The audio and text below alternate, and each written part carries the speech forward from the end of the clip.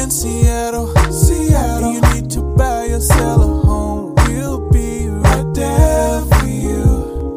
Because we're the realtors that you can trust. So go to ronanddonsitdown.com.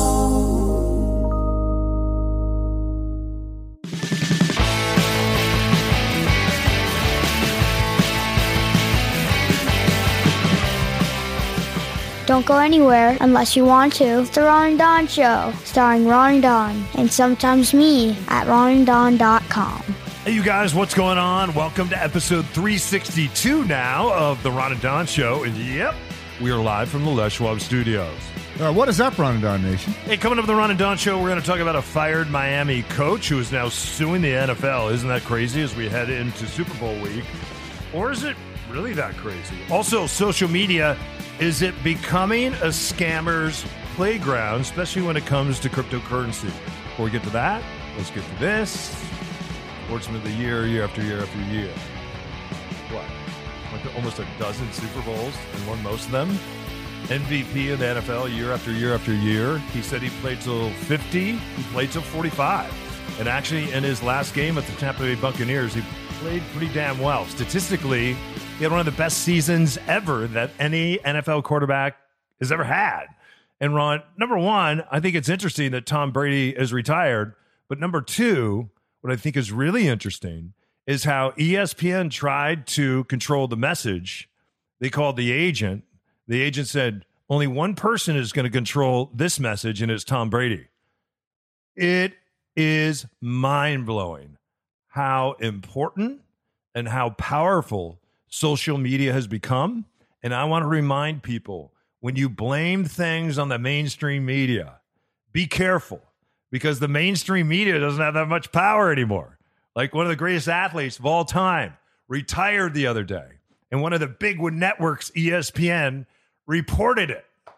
And then his agent came out and said, nope, Tom will let you know when he wants to let you know. And then he did. And Tom Brady ended up breaking his own news, even though that ESPN tried. My point, let's not always blame the mainstream media when social media has so much power, just demonstrated by Tom Brady. What's your take on the GOAT, and what's your take on the power of the social media that the GOAT has? I had a complete transformation on Tom Brady in this regard. He was the perfect person to villainize when he was not on your team. And I, at one point in my life, full-throated rooted against him. And he was the guy. He was good-looking. He was successful. They were going to these Super Bowls. And if you rooted for teams, I grew up as a Bronco fan and then became a Seahawk fan when I lived here and was working with the team. And I was jealous of their success. It hurt when you would lose to them. And he seemed like a guy that had it all. He had a kid with a supermodel. They broke up. He then had another kid with a different supermodel. The baby mamas became friends. I'm like, what is going on with this guy? He has it all. So I disliked him as a fan. And then over time, it evolved to where I sort of stepped back and was like, okay, we're now witnessing something that is special. Because you could go, oh, well, Terry Bradshaw had 4 Super Bowls and Joe Montana had 4 and Elway went to 5, but he won 3. So like you had these comparisons. Troy Aikman went to some Super Bowls, and then he just separated and continued to separate and continued to elevate. In an era of football became tougher and tougher. And so eventually he won me over in terms of just like, this is awesome. Even after what happened in Arizona with Marshawn Lynch, Russell Wilson, absolutely losing that Super Bowl. Did he win you over after that, or was it before? I mean, that? Of course, I was rooting for the Seahawks, but when you watch him, when he came back huge against Atlanta, the Super Bowl against the Seahawks. So, and then moving to Tampa Bay. And then you see Gronk follow him, and you go, okay, what's he going to do separated from Bill Belichick, who's going to come up again later in this episode, the coach, Hall of Fame coach of New England. And he goes straight back to the Super Bowl and wins it. So I don't think there's a lane where you can't, at least as a human being, especially as a middle-aged guy, to go, what he did is incredible. There are some things that seem odd about him, but who cares? Yeah. He has done something that I don't think people can really, if you follow other sports and you go, oh, well, Jordan won 6. Dude, it's 5-on-5 in there. They play 82 games. You have multiple series to make it to a championship. This is a one-and-done league in the NFL, and you're getting hit by 300-pound men. What he did to win 7 is, in my mind, way more difficult than Jordan winning 6. Yeah. What do you make of the power of social media and athletes now just really to control their own story and break their own news? I like it because we've seen Colin Kaepernick control his narrative in a lot of ways. We've seen Tom Brady that can announce. He announced his retirement not in a press conference. He announced it on Instagram. And he also, take note, did not mention in the initial retirement thing, he did not mention Boston. He did not mention the fans of Boston. Robert Kraft, the owner of the Patriots, came out with this full-page ad, and then Tom Brady responded to that. But people in New England are livid right now that he won the bulk of his Super Bowls there, did not mention them straight away, and many people are reading between the lines and going, he's pissed that they let him go, and he still had the gas in the tank. And I think he has a right to feel that way. Yeah. To want to have his legacy. What do in you one say town. about guys always blaming on the family? I want to spend more time with my family. Drew Brees wants to spend more time with his family. And then we see Drew Brees all over TV. Doing radio and TV, we know that radio and TV takes up just as much time as the NFL. Why are these guys always blaming on the family? Tom Brady said the same thing. And Tom Brady, if he decides to go into the broadcast booth, he'll be sensational. And I would love to see him on the Manning cast as a guest host a lot. If you watch documentaries on Tom Brady, he might be the guy where that is genuine. When you watch him talk about his dad, when you watch him growing up, he felt like he was the worst athlete in the family. His sisters were outstanding athletes, and he starts crying when he talks about his father and what his father meant to him. He might be the guy that actually is meaningful. Like his son, I think, is 14, his oldest son, and I think in a lot of ways, as you've talked about, once we got off terrestrial radio, taking your kid to school or going to practice or being able to stand on the sideline of an athletic event in the middle of the day is pretty cool. You know, it's amazing, and I'm glad you brought that up. I went to his basketball practice the other day, and when there's a basketball game, all the parents show up. At the basketball practice, there's one parent there, and it's me. And the reason I'm there is because I'm so hungry for all the time that I missed when I was doing afternoon drive in terrestrial radio. I never got to go to basketball practice. I never got to see a lot of his baseball games.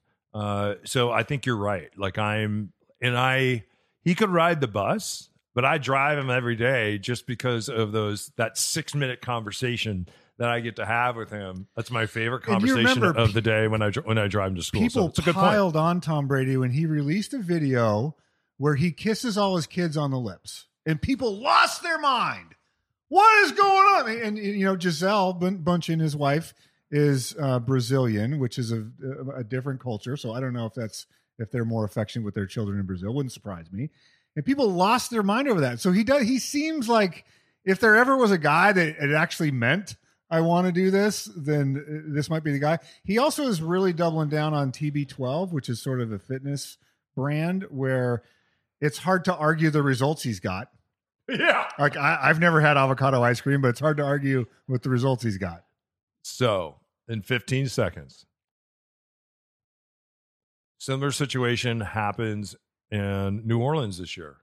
New Orleans has the defense, the running backs, the receivers, and their quarterback goes down, and they pick up the phone. They call Drew Brees. If Tampa Bay is in a similar situation, do you see them picking up the phone and calling Tom Brady? And what does he say? I think we've seen this a zillion times where you get a couple months out, you start your body heals up a little bit. It doesn't heal up. You get a dad bod. You get a few beers in you. Well, it seems like Tom Brady's not that guy, but like all of a sudden you start to think maybe I can do it again. You didn't see him throwing the Super Bowl trophy around Tampa Bay? Oh, the yeah. actual Bay? He's not that guy. He was that guy. We'll see you on the other side. Hey, you guys, can you believe this? We've been working with Les Schwab for the past 12 years, but Les Schwab has been around for 70 years now, right here in the great Pacific Northwest. In fact, they're celebrating with your chance to win a $700 prize certificate. That's pretty amazing. And all you have to do is share your Les Schwab story if you want to enter to win. And to do that, Ron, all you have to do is go to leschwab.com. I know that I have stories. You have stories. Mine involves a giant nail in my tire, and they fixed it for free. You can go to leschwab.com, tell your story, win that $700 prize. And while you're there, schedule a free pre-trip safety check right online. They will look at your wheels, alignment, brakes, shocks, and struts, all for free. You can schedule yours at leschwab.com or just stop by and tell them Ron and Don sent you. That is Les Schwab Tires. We've been doing the right thing since 1952. I would definitely recommend working with Ron and Don. Completely satisfied. 100% guaranteed. If you're downsizing, upsizing, or right-sizing, Ron and Don can help you buy, sell, or invest in real estate. It all starts with a Ron and Don sit-down. Hi, my name is Anthony Kroll. Hi, I'm Gretchen. And I'm Byron. Hi, I'm Ollie. Hi, I'm Emmy. We are Team Greenland, and we sat down with Ron and Don. Oh my gosh. I mean, we talked about pricing, we talked about staging, we talked about location, about what the market was like. He gave us so much information. We'd have a game plan, and there'd be a team helping us, and we went for it. Mm-hmm. Yeah. Thanks to Ron and Don, we got the house of our dreams under asking price, which just does not happen in this market. And we could not be happier. We wouldn't have been able to be where we're at in terms of buying and renovating a house without his expertise and support. We got an offer, I think, day one, that was 25 to 50,000 over asking. I'm like telling my wife, don't you think we should take this? And she's like, no, we're sticking to this. We're going to wait till that offer review date, like Ron and Don said. Waited till offer review date, and we had like 7 or 8 more offers, and an offer 100,000 over asking. With Ron and Don, you get two great minds that perfectly complement each other. You get the data and analytics. You get the creativity, the drive, and the energy. They are the complete package. If someone asked me, in fact, someone did ask me recently how we sold our house so fast. And I said, well, we had a great realtor team. And that makes all the difference. Don't forget, when you're ready to sit down and start your real estate journey, schedule your time with the guys at ronanddonsitdown.com.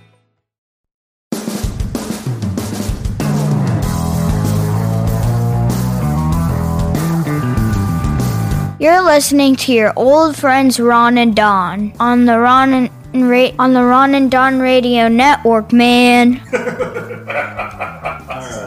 All right, you guys, welcome back to episode 362. As you just heard, we're licensed brokers at Windermere, and if you're going to sell, it's historic. Now's the time. Let's go. It's absolutely historic. There's not been a time in our lifetime where the perfect storm has lined up for sellers. If you've been thinking about it, we just have a coworker, Maria, she had folks that sold a house here. They're buying 2 houses in Texas with the money they made off of selling here, moving closer to family, buying 2 houses. Yeah, how about that?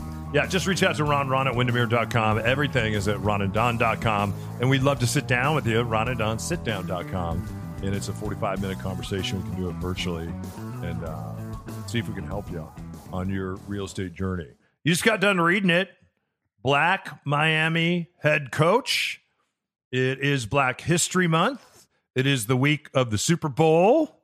And not only is he suing the Miami Dolphins that just fired him, but he's also suing a number of other teams. And what's interesting about Todd Bowles, the head coach, he may never coach again in the NFL, and he knows that when he filed this class action. Brian Flores is the guy that. Oh, I'm sorry, Brian Flores.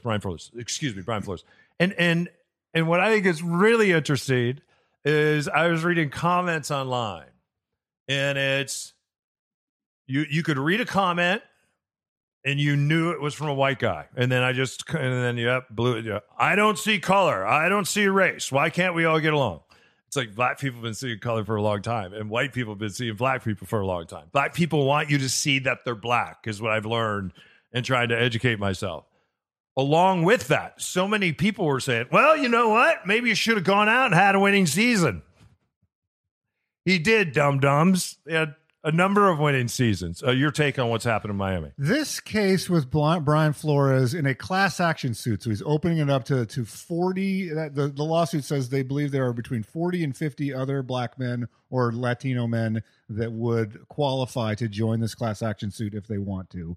It's a class action suit. This may be the most important landmark case against the NFL in the 100 years around about that the league has been in existence.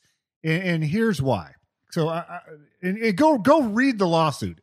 It's like 58 pages, and it's not a bunch of legal mumbo jumbo.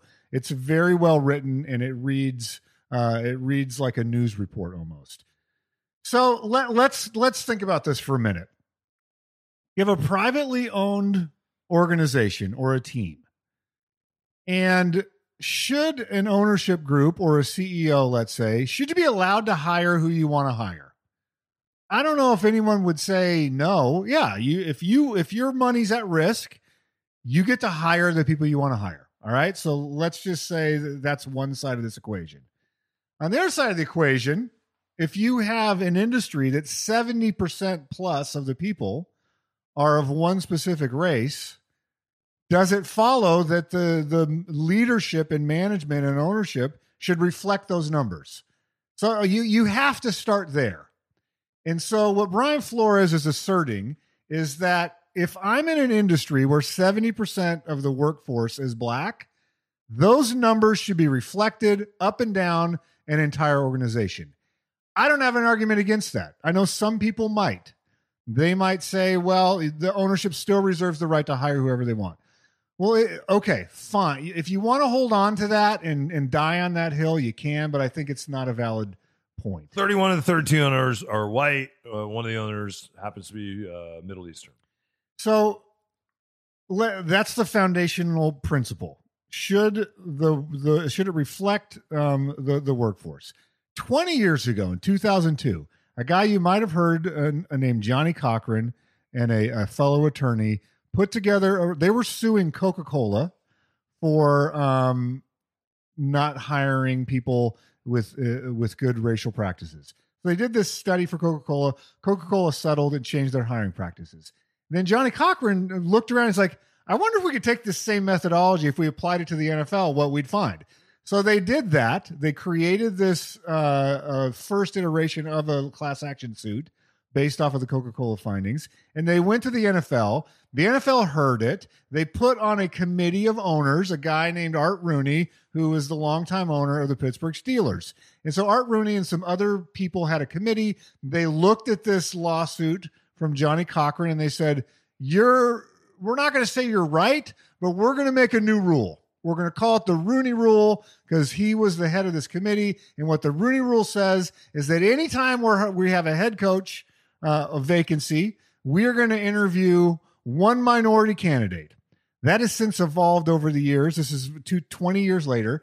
That has evolved over the years where now they say we're going to interview two minority candidates and one of them is in person. What are the results of that? Right after the Rooney Rule, there were 3 black coaches in the NFL. 20 years later, there's currently 1 black coach in the NFL. They go through in painstaking detail every executive position and the stats on this, where it's abysmal. There's no way that the NFL could refute the data that is in this lawsuit. But it goes back to the first point.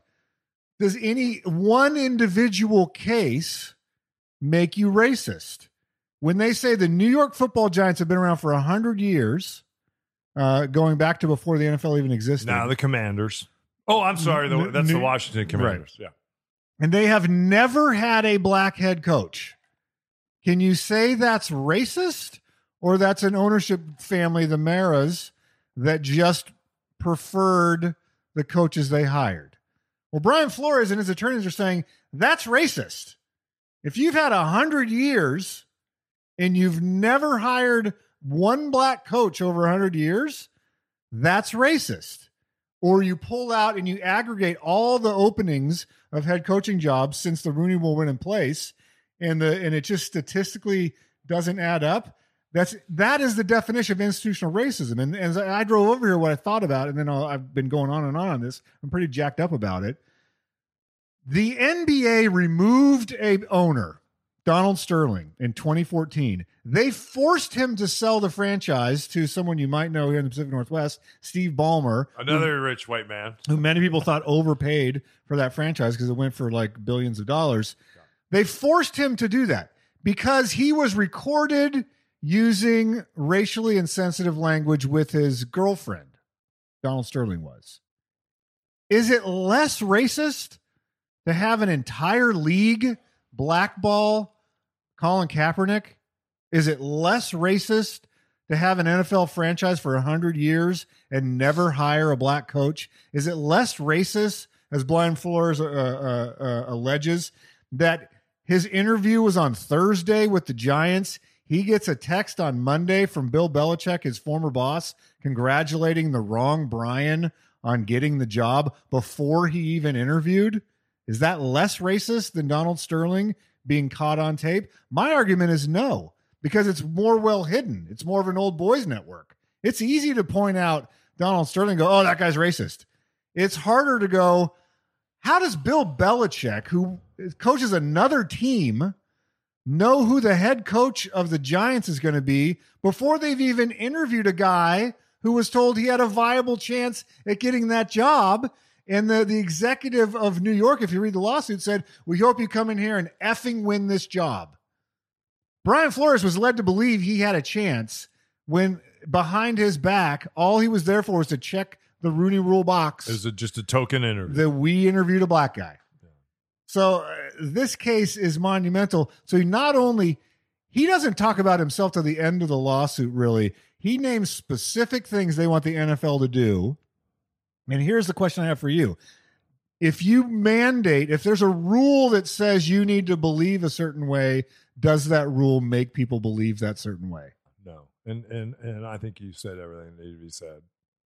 It was said beautifully. Black History Month. 70% of the workforce. Never a black coach in New York City. And black people are tired of it. And they've been standing up for themselves for a long time. And they need white people to stand up for them now. See you on that side.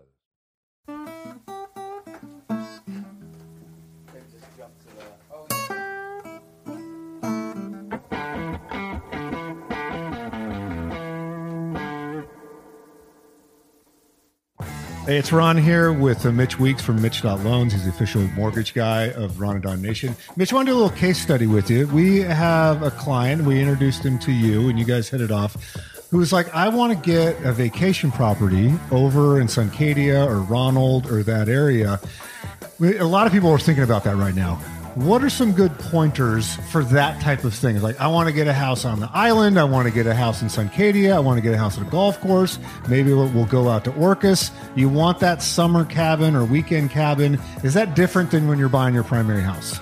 It is, yes, and it is slightly yes and no. So investment property rates right now, I don't know if you've heard, but they've skyrocketed. Okay. Banks are trying to phase out investment properties as much as they can because there's such a housing shortage in the U.S. Second homes don't count for that, which is huge. So if we can qualify it as a second home, it's not quite a primary rate, but it's really close.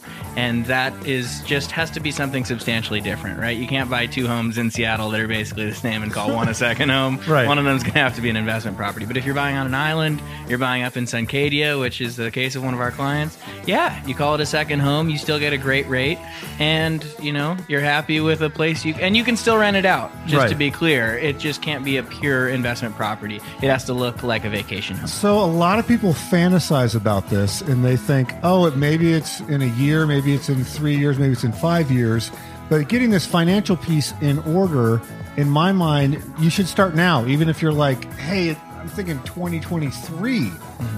Do you agree with that? Totally agree, yeah. And I can't stress that enough. I'm willing to talk to anyone. So if you come and talk to me today and you say, I want to buy in 2 years, we'll put a plan together for how you can buy in 2 years. Right. Or we'll say, hey, it looks like you can buy in 1 year if that's interesting to you. I'm not going to pressure you, but financially you're sound. You can do it now. It's funny how many times once someone gets all their ducks in a row, that opportunity presents itself. Right. Yeah. Right. They're just softly looking at housing online, and then they see one that pops, and they go, man, I wish I was. They go hang out with their friend ready. at Suncadia to play golf, and it's like, wait, this 2-bedroom down the hallway from you is for sale right now? maybe I buy that. I'm already pre-approved with Mitch. So if you're thinking about and fantasizing about that weekend place, that second home somewhere for the family on the island, get in touch with Mitch, Mitch.loans. Tell him you're with the Ron and Don Show, and you save 0.5% on a new loan. So Mitch.loans, check him out today. All right, you guys, welcome back. Don't forget, if you need one of those buyer's playbooks or seller's playbooks, Ron and Don buyer playbook, seller playbook, we've written these. Just write Ron at windermere.com and we'll send them out. Okay, let's get going on your real estate journey by doing a Ron and Don sit down. Yeah. It's interesting. If you have a lot of people that follow you on social media, and Ron and I were lucky from our days of doing radio, we have the largest social media following of any realtors, I believe, in Washington, and really probably in the country. And the thing that's interesting to me is I have people that are trying to friend me all the time. And it's like, why are you trying to friend me? Just follow me. The reason they're trying to friend me is because they are trying to take my account so they can take all those folks and start selling them stuff. Selling them stuff like cryptocurrency. And I find this out a lot because I'll see someone try to friend me. And then I'll click over on the profile and see what they're about. And you can kind of look down the profile. And then you see they got rich with cryptocurrency and they want you to get rich too. You just got done reading a story about something like this, right? Yeah, it's interesting. Their social media has turned into some of the biggest scammers' playground. And the cryptocurrency is a big category. The other one is romantic scams. I have to admit, over the years, I have sent some money to a romantic scammer. Not a lot of money. It was like $50. Oh my gosh. Like why would you send $50? Because you start, like, you meet on a social platform. It seems like it's a real thing. Something happens and they need money for whatever. No. What specifically happened? Like it was something like You're acting like you don't remember. Of course. I'm not going to give you all the details. One of them was... No, I'll tell you exactly. Okay. One was this woman met on a social platform, talking back and forth, like you send you pictures, etc. Has kids, single mom, and then she tells me that she just lost her job and she doesn't think she can buy groceries this week, the whole deal. And so I did send money to help her. Hopefully she bought groceries with it. Probably a scam, but I don't necessarily feel bad because my heart was in the right place on that. Well, hang on. How do you know it was a scam? Now you just said hopefully it's a scam, but you don't know. Maybe it wasn't a scam. I didn't go and verify her employment or verify that she went to QFC and bought groceries with this money. You just said that you've been scammed before. That's a scam. Now what I'm hearing is you probably weren't scammed. This is a really crappy from the guy segment. Who almost bought a Rolex watch for a scammer? No, because it's a true story. Right. Yeah. Or like the girl that was in the military that was catfishing me. You just started to tell a really interesting story to me that I'm no longer interested in. It may or may not have been because it sounds like you did may or may not. But we never friends. became May or may not work for you on a podcast. We never became friends. It was all on. My point is that cryptocurrency is a big category. The get rich schemes things are a big category. Romantic thing is a big category, and a lot of there's a new documentary out right now on Netflix called The Tinder Swindler.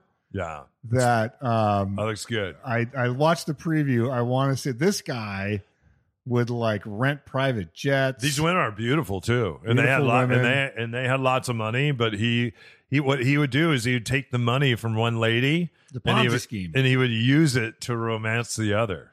They weren't buying groceries on the Tinder Swindler. Yeah, now you're talking. Anyway, all right. Well, thanks for almost being vulnerable. It was embarrassing. There's a story there that you're not telling. And I know of course there is. And you're not telling it. Putting that on episode 362. You put it out though. Like you pushed me for an example. I didn't put the notes. Hey, you pushed me for an example.